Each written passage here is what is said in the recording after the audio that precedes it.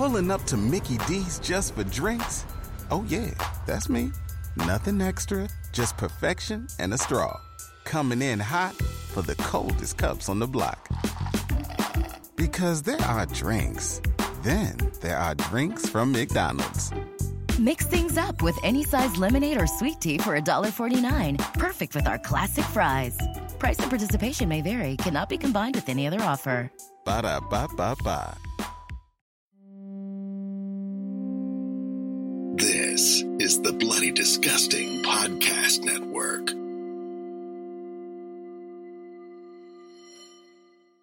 This podcast, both our Sunday full productions and our midweek bonus episodes, is made possible thanks to our patrons. Please join me in welcoming and thanking new patrons: Devin Wright, Hazard Buck, Sarah Fry, Chris Hedge, Antonio Moreno, Marcel, Buck Broadhead, Patrick Manfredi, The Thing in the Woods Around the Gas Station. I need to write that down. Clayton B. Morgan, Mistwalker, Prakar. Is every character on this podcast named Jack? I wish. J.C. Branny, Leo Kamei, Vanessa, Scott Douglas, Brendy Lossier, Mike Litteris. I see what you did there. Jesus Chavez, Ellie Air, Stephen Colleton, Rob, I ran out of funny names, Michelle, Jason Dalby, Trina Andrina, Nicholas Burris, Nick, Christopher Ute, James, and Ashley Risen. Our patrons mean everything to us, and we do all we can to give back for their generosity. Starting for just $1 a month, all patrons get early commercial-free access to all episodes, along with their personal shout-out. For just $5 a month, you not only get at least 4 new patron-only episodes per week, but you also get immediate access to our entire back catalog of almost 500 bonus episodes. That price will go up in the future, so take advantage of hundreds of extra hours of horror narration as soon as you can.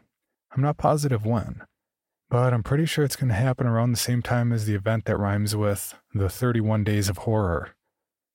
Wait. Anyway, take advantage of our low price now. Also, I'm happy to say that it looks like we fixed the bug and our coffee mug, t-shirt, and hoodie patron levels are once again available if you'd also like to get some merch for your donation. If you'd like to see how you can support the podcast and get rewarded for doing so, please check out our reward tiers at patreon.com/creepypod. Now...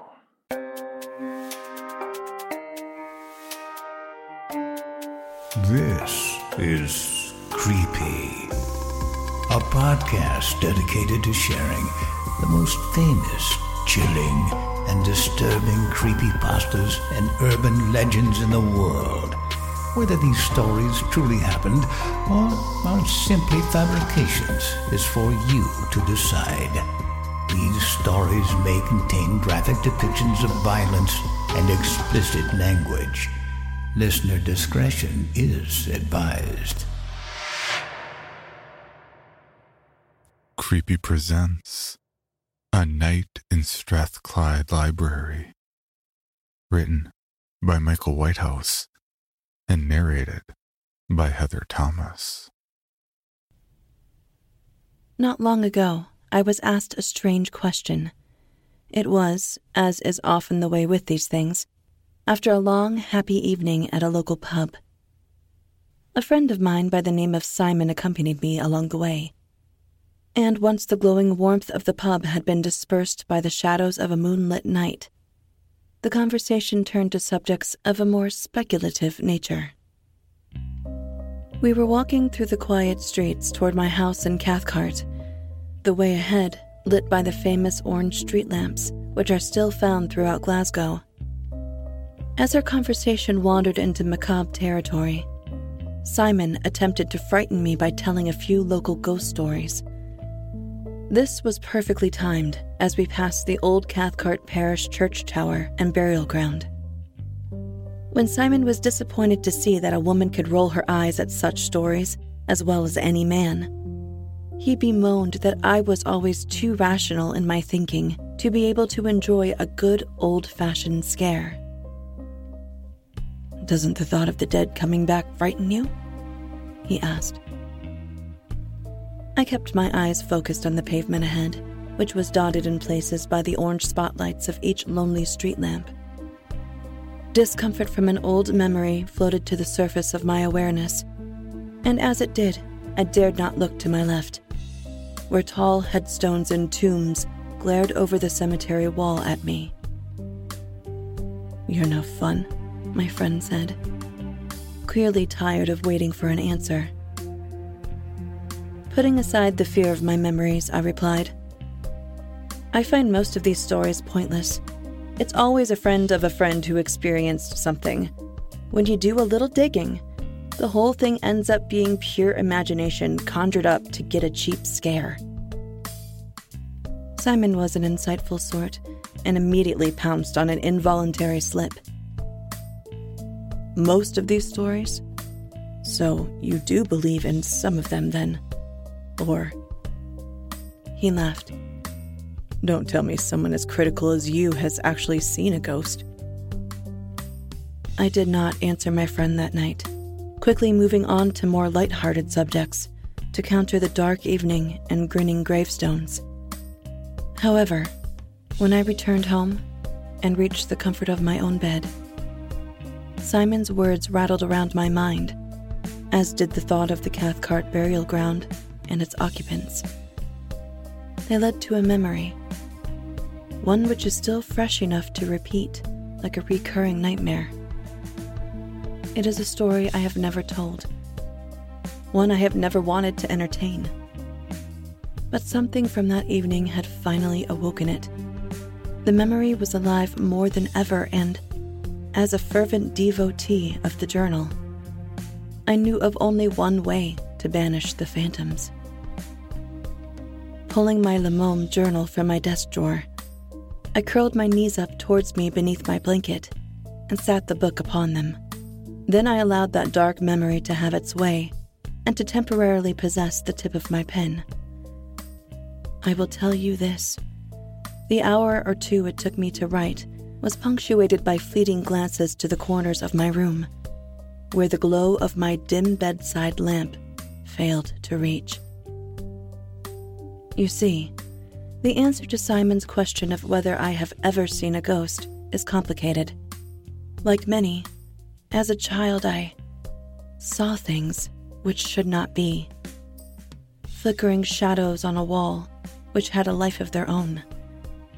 A toy figure on my bedroom floor in a red dress, which I am certain turned its head to look at me, and even something unseen shuffling around under my bed, waiting to claw at my feet, should I have been brave or stupid enough to leave the sanctuary of my blankets during the night. Those who are most skeptical will undoubtedly interpret such uncanny moments as the common machinations of a fertile childhood imagination, and I would be inclined to agree.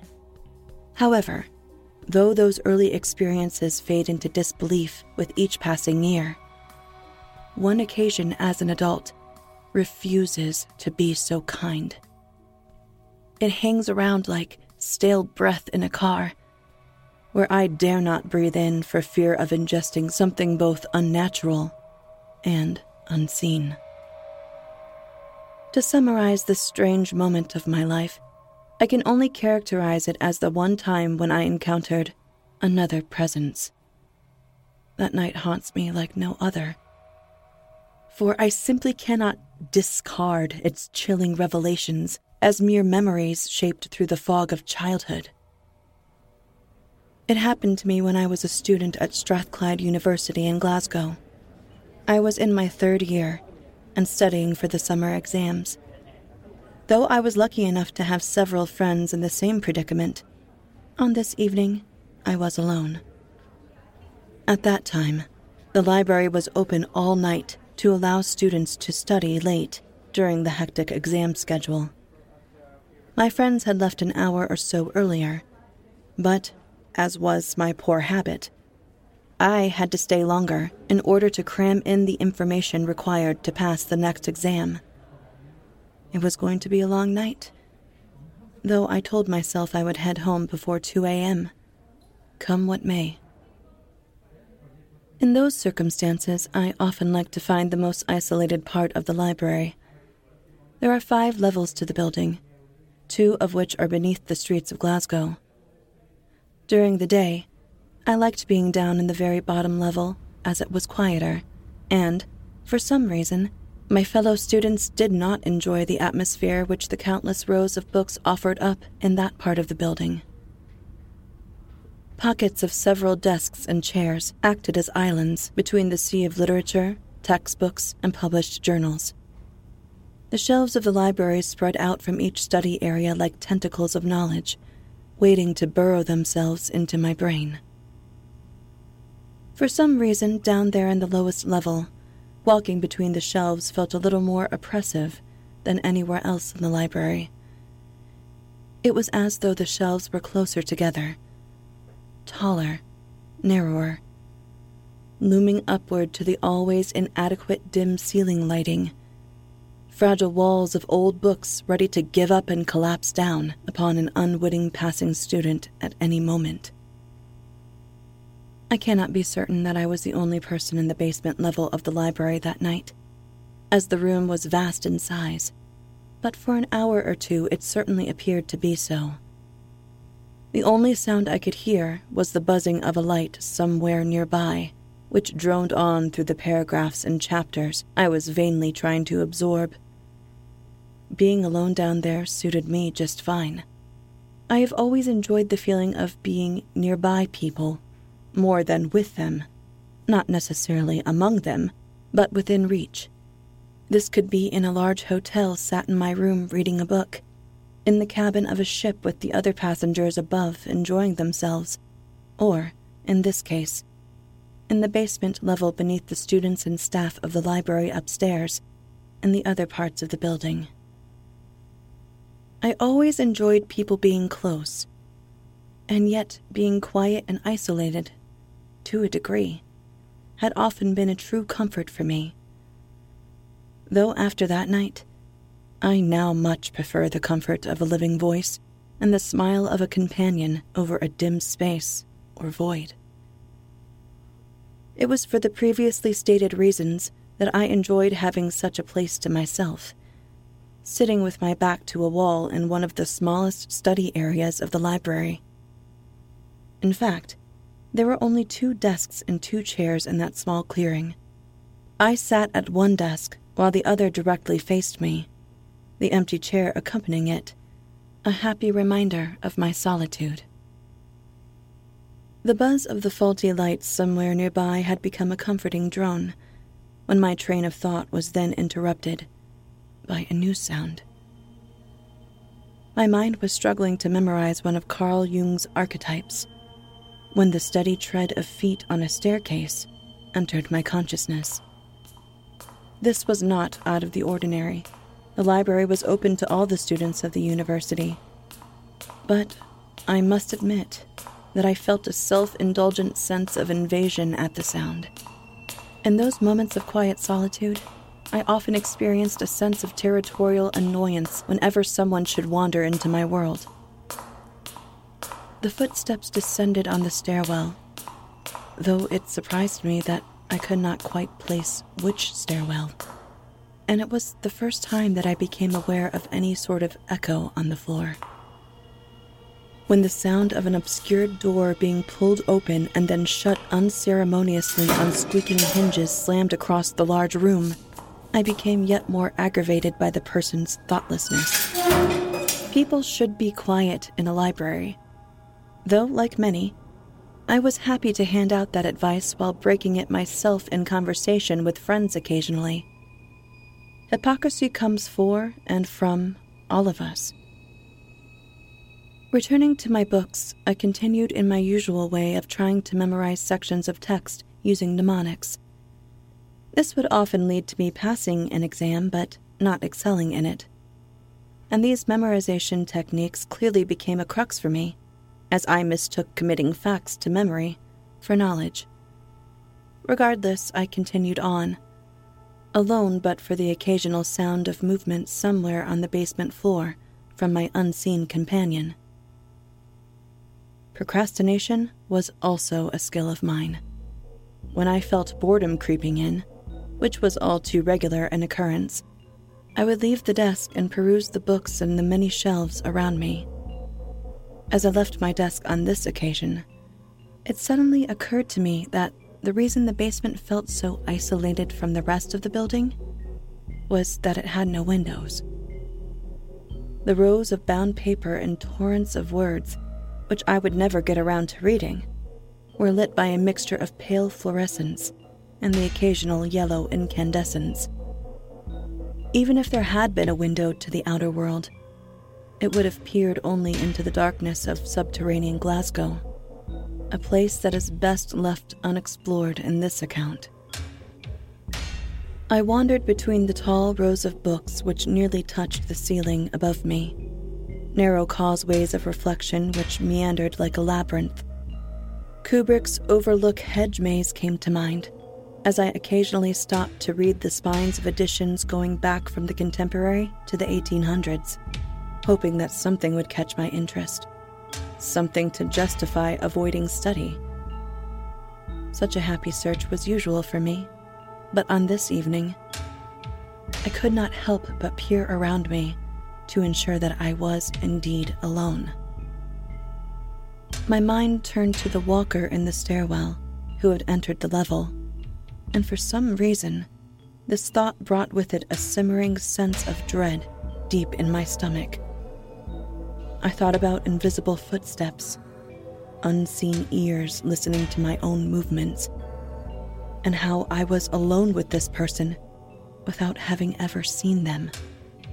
I even momentarily entertained the idea that if such a person were a threat, I was quite isolated in their wake. Stopping next to a collection of books on neuroanatomy, I pulled out one with the red spine from its home and opened it up randomly. Enjoying the texture of the paper and the smell of aged ink more than the words themselves, I would have been engrossed happily for 10 to 15 minutes, but for the noise my fellow anonymous student was making.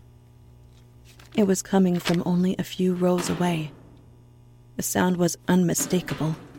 Someone was pulling at the books and then dropping them on the floor. At first, I tried to ignore it, thinking that a fellow student must have simply pulled a few books off a shelf by accident. But with each rhythmic sound of bound paper thumping on carpet, I grew aggrieved by the disturbance and decided to investigate. Walking between several rows of books ahead of me, dimly lit from above, the noise of a shelf being pulled to the ground suddenly rang out. A loud bang, which startled me. I began to consider retreating back to my desk and perhaps even leaving the floor altogether, when I walked around the corner and was immediately faced with a pile of books lying on the floor, and one of the large shelves toppled to its side, leaning against another. But there was no one else apparent. Looking around me, I expected to see the culprit, but instead, all I saw were the books which had been unceremoniously dumped, and not another human being in sight. What perplexed me was that as I listened, I could hear no footsteps. Having been so close to the shelf as it fell, I was certain that I should have been able to hear the other person moving away through the basement. Perhaps they are still here. That thought lingered for a moment and then dissipated as I peered around the corner of that specific row and still saw nothing but the emptiness of the library. Leaning over, I looked at the books on the floor. Most of them were printed in the last 20 years, and they seemed to cover a range of topics from biology. I thought about placing them back on the shelf, but instead I picked up the books and neatly arranged them in small columns of their own, thinking that I would alert the night librarian when I went upstairs so that they could place them in the correct order. The shelves were another matter. When I attempted to put them back on an even keel, they would not move, remaining crooked against several rows of books. I must confess that I persuaded myself that they were just too heavy. But I had moved a shelf once before when helping one of the librarians. Yet these shelves were held in place and unnervingly resisted. After this, I wandered back through the rows until I came out at the small clearing where the 2 tables and chairs of my study area sat. Returning to my chair with my back against the wall, I explained to myself that the books had been dumped on the floor by an agitated and frustrated student. Nothing more. I sympathized with their frustrations and continued on with memorizing the text in front of me. I must have sat there for another half an hour. As the minutes passed and the silence of the library grew in nature, I felt as though something on the periphery of my awareness required attention. This, at first, manifested itself as an uncomfortable sensation, but that discomfort was quickly replaced by unease when I realized what was causing it. Pulling up to Mickey D's just for drinks? Oh yeah, that's me. Nothing extra, just perfection and a straw. Coming in hot for the coldest cups on the block. Because there are drinks. Then there are drinks from McDonald's. Mix things up with any size lemonade or sweet tea for $1.49. Perfect with our classic fries. Price and participation may vary. Cannot be combined with any other offer. Ba-da-ba-ba-ba. The seat and desk which faced me directly had changed. I was certain that the chair had previously been neatly tucked underneath its desk, but now the chair was sitting out from it. It was as though someone had pulled the chair back and sat down in it, while I had been away vainly trying to right the fallen shelves. Then I noticed that the surface of the plastic and metal chair had an unusual appearance.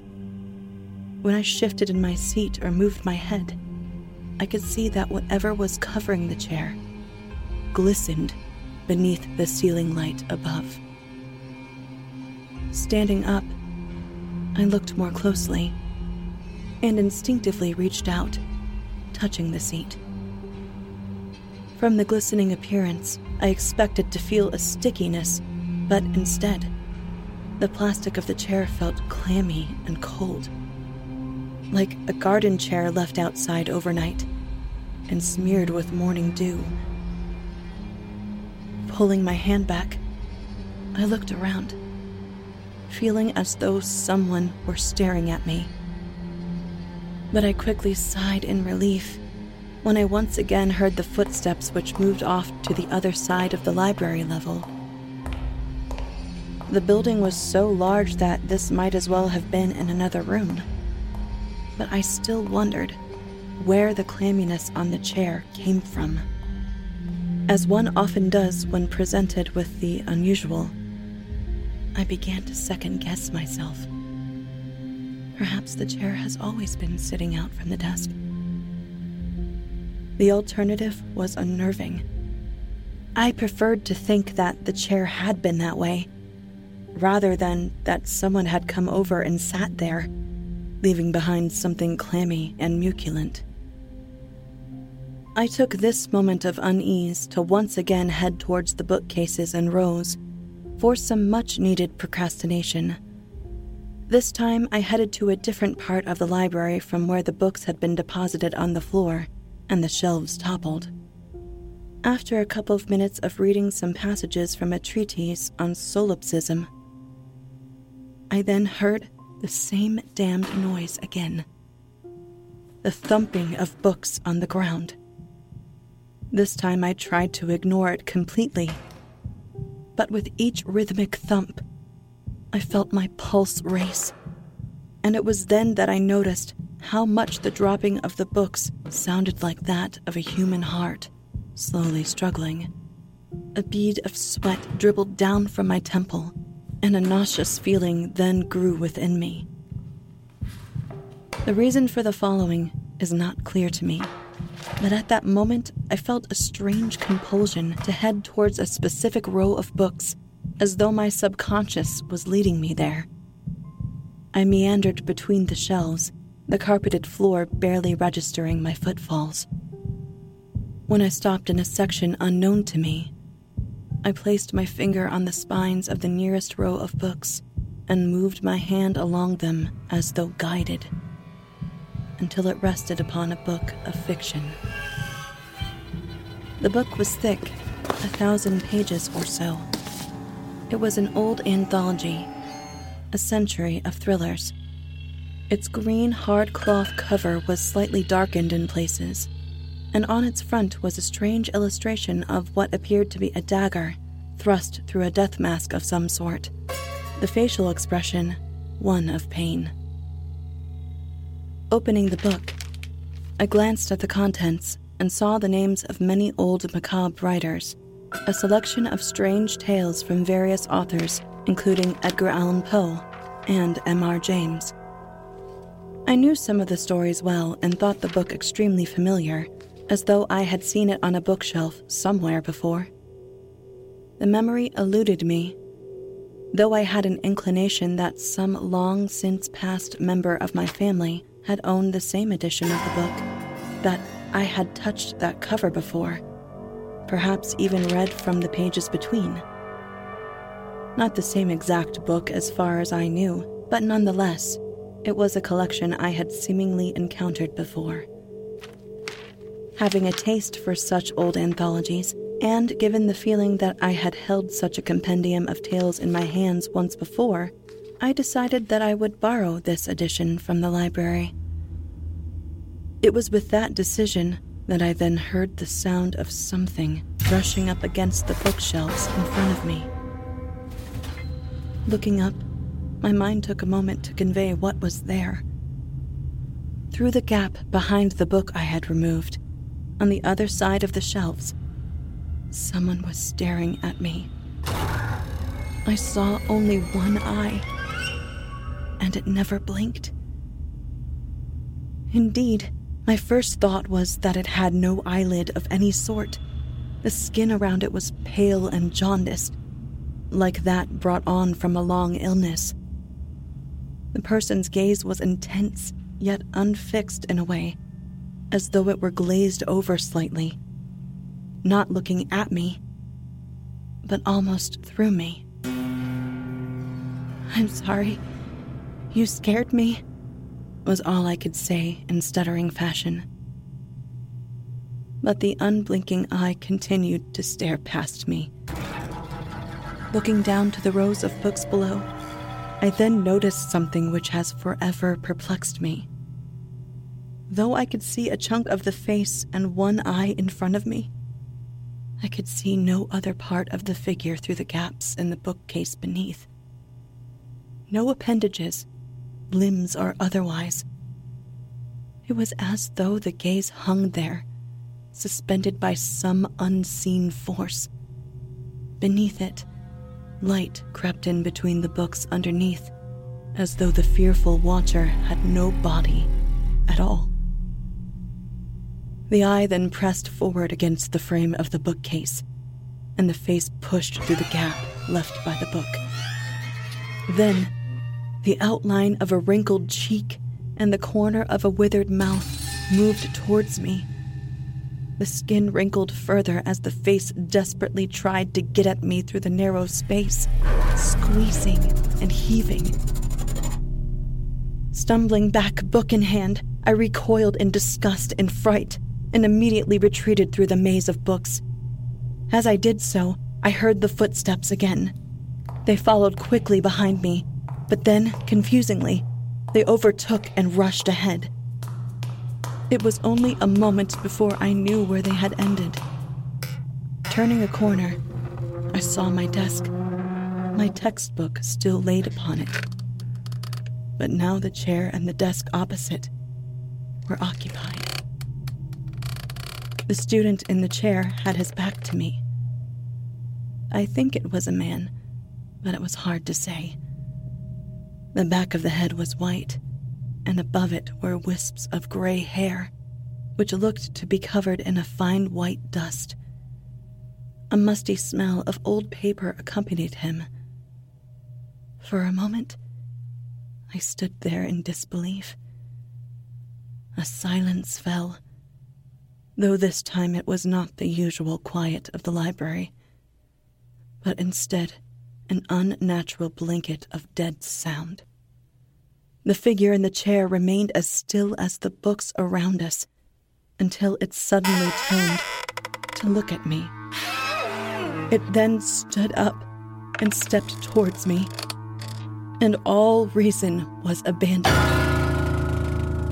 I must have made it to the stairwell, for I was found on the top floor gasping for air and shivering, clutching between my hands the old green book I had taken from the shelf. The poor night librarian who had to deal with my gibbering nonsense in that moment was kind enough to lead me back to the ground floor, though with each step nearer to the basement, dread filled me. I was happy when our descent ended at the library lobby, and that the basement levels would remain vacant beneath, if they could ever be considered empty. The night security guard then joined us, and I was given a cup of tea, which gave me some comfort. When I told them that there was someone in the basement who had terrified me, the librarian offered an understandable reasoning. He said that I had simply panicked due to the quietness and the stress of exam time. It was not the first occurrence of such a psychological break inside the Strathclyde library. However, I would not accept this explanation.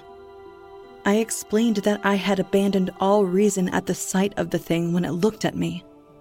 Describing it proved difficult.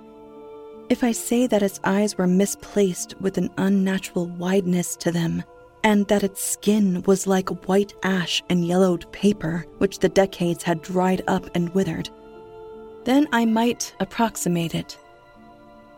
But I could never adequately describe the unnatural quality of that face.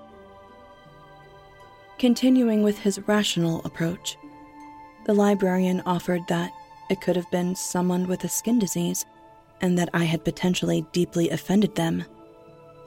But it was then that I noticed that the night security guard, who was still sitting with us, had gone strangely quiet. In fact, at my description of the man in the basement level, her face had lost its color. It was clear that she thought more of it than the librarian. "I hate that basement," she said with a nervousness creeping into her voice. "One thing I won't tolerate is vandalism of library property," said the librarian. "Exams or no exams, I'll make sure anyone throwing books from their shelves is permanently banned. Shouldn't we go down there now to put a stop to it?" The security guard shook her head. "No, not until morning." Clearly losing his patience with us both, the librarian pressed, "But surely you don't believe." The security guard interrupted as she looked at the book under my arm. "Is that what he's been looking for down there all this time?" I loosened my grip on the volume, which I had up until that point held close to my body, as though the pages contained therein were precious to me. I don't know. Maybe. "May I see it?" asked the security guard in a reassuring tone. Handing the book to her, she perused it and then handed it back to me. "I wouldn't hold on to that if I were you." "This is nonsense," the librarian interjected before standing up from his chair. "I'm going down there to see what's going on." But the security guard stood her ground. "I'm in charge of security tonight, and I say we leave the basement level until the morning. Understand? I'll keep an eye on the stairwell and make sure no one else goes down there." This time, a grim forcefulness underpinned her words. Before handing the book back to the librarian, I felt my hand move and open it. There, on the inside of the cover, and onto the first page was a handwritten inscription, which I had not previously noticed. It read, "Dear Thomas, ghost stories, ghost stories, ghost stories. I have read them all. Many of my favorites are included in this volume. But what of reality? I know of your experimentation and your deep commitment to probing whatever, if anything, lies beyond the veil.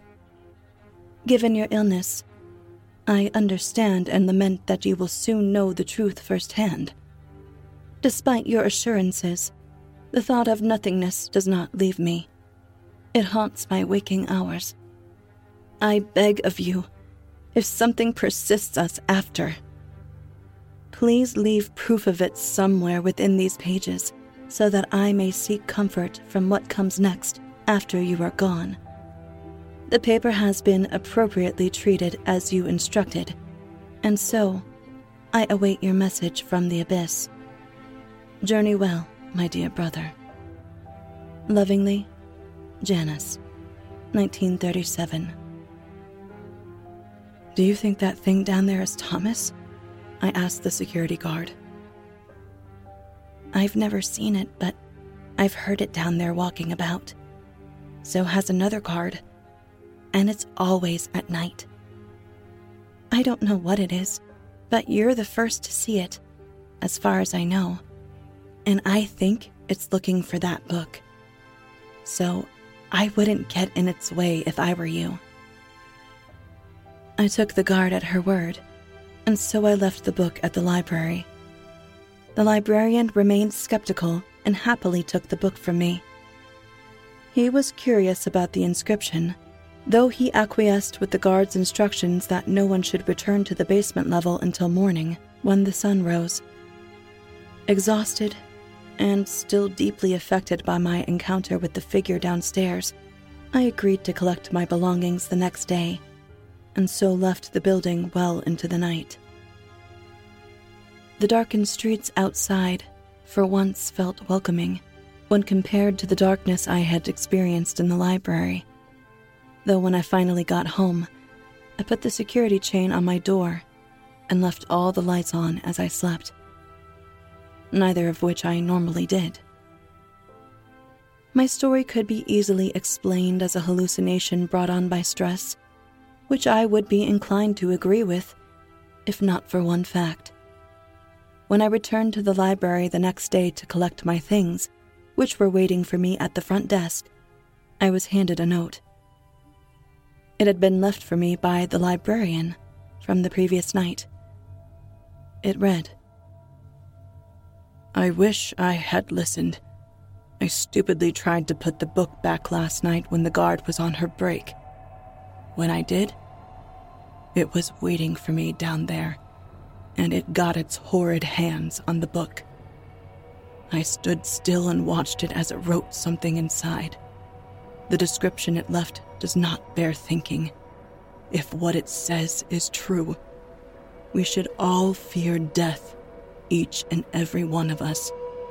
As much as it goes against my beliefs, I left with the book after Thomas, or whatever that thing is, disappeared, and burned it. I won't be coming back here, and you should do the same. That man should not be." Part of me wishes I knew what that inscription said, but I cannot verify its existence, now that the book is gone forever. All I can say is that these events have stayed with me, and now that I have written them down, I do not feel the lessening of that night's effects as I'd hoped. Perhaps I will let Simon read my account. No doubt he will try to make light of it, but they say a burden shared is a burden halved. Does this also ring true for fear?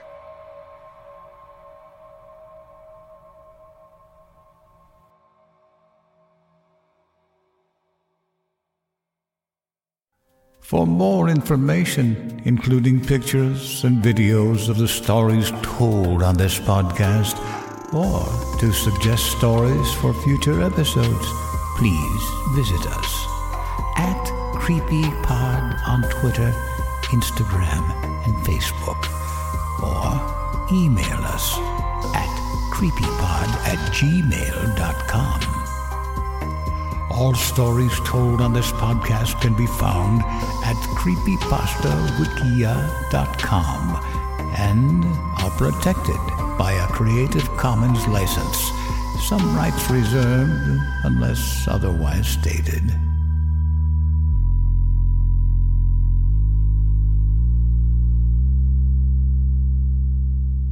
The Bloody Disgusting Podcast Network, home of Creepy, for disturbing and terrifying creepypastas.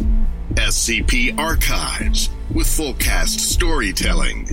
Horror Queers, genre commentary from the LGBTQ perspective. The Boo Crew, for horror-centric interviews. Listen free wherever you stream audio and at bloodydisgusting.com/podcasts.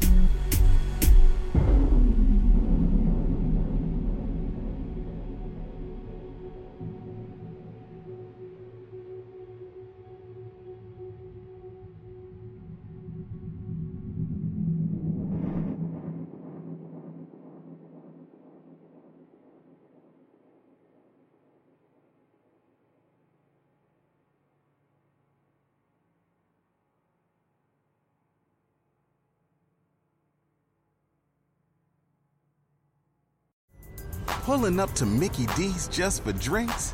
Oh yeah, that's me. Nothing extra, just perfection and a straw. Coming in hot for the coldest cups on the block. Because there are drinks. Then there are drinks from McDonald's.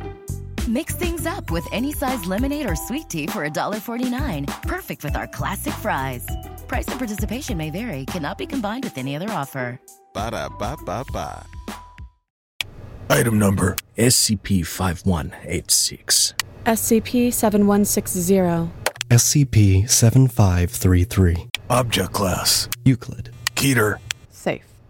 Special Containment Procedures. Spreading across the hemisphere and kicking up vast amounts of ash and dust. The only thing I could hear was 7219 laughing. Do you remember your name?